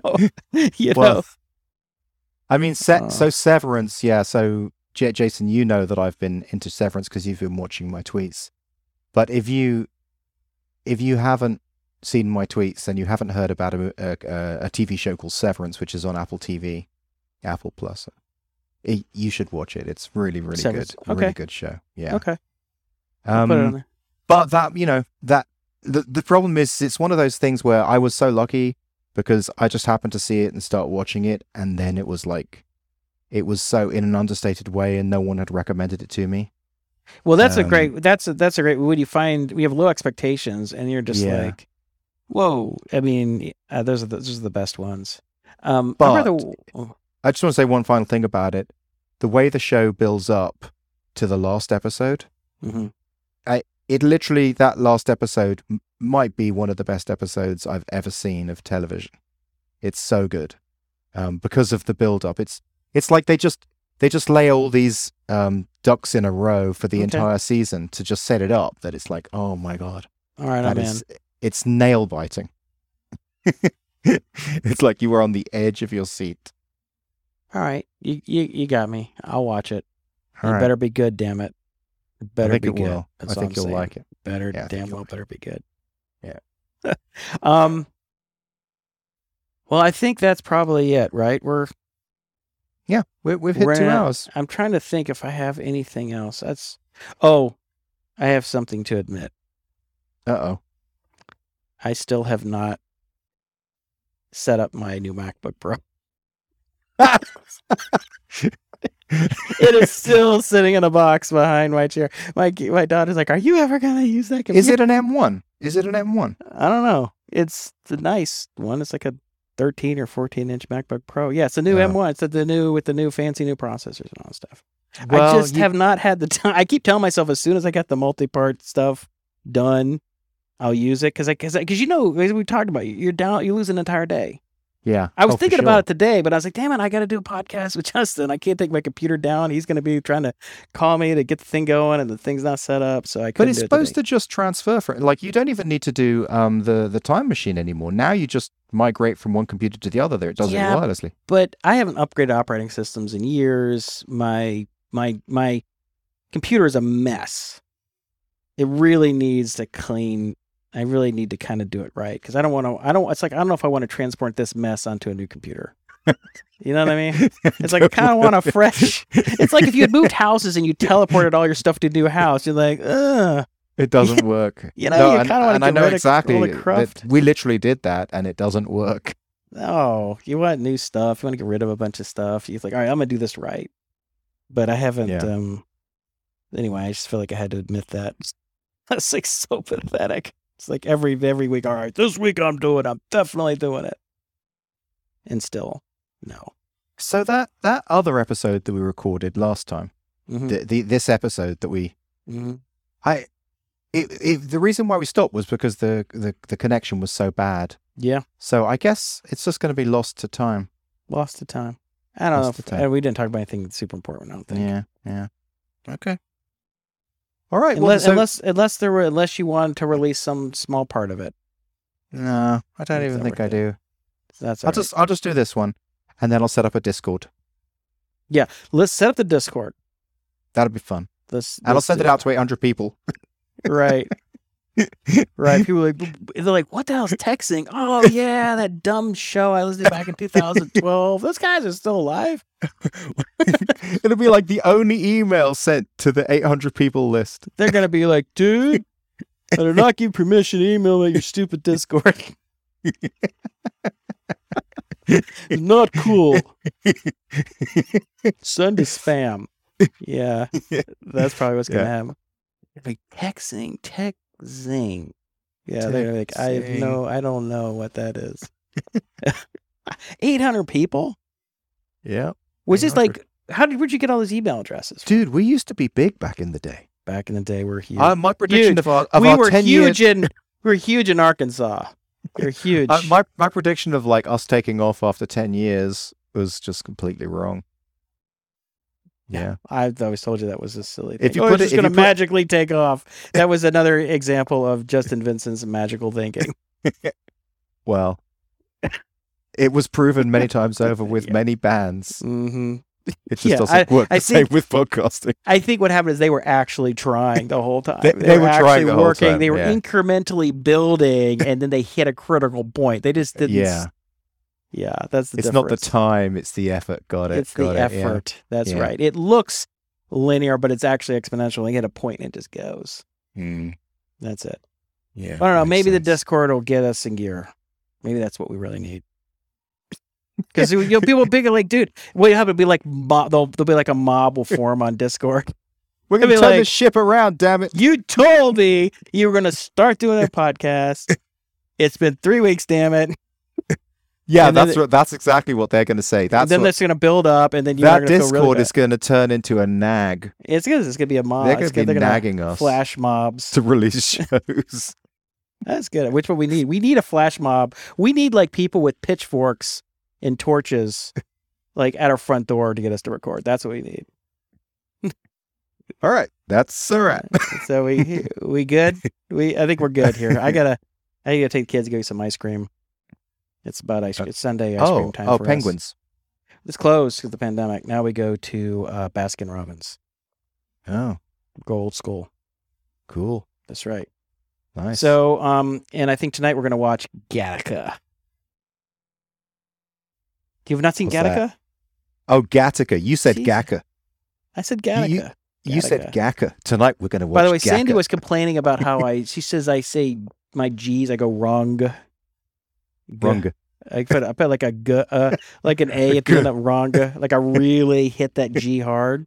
She's like, what's the G? It's wrong, not wrong.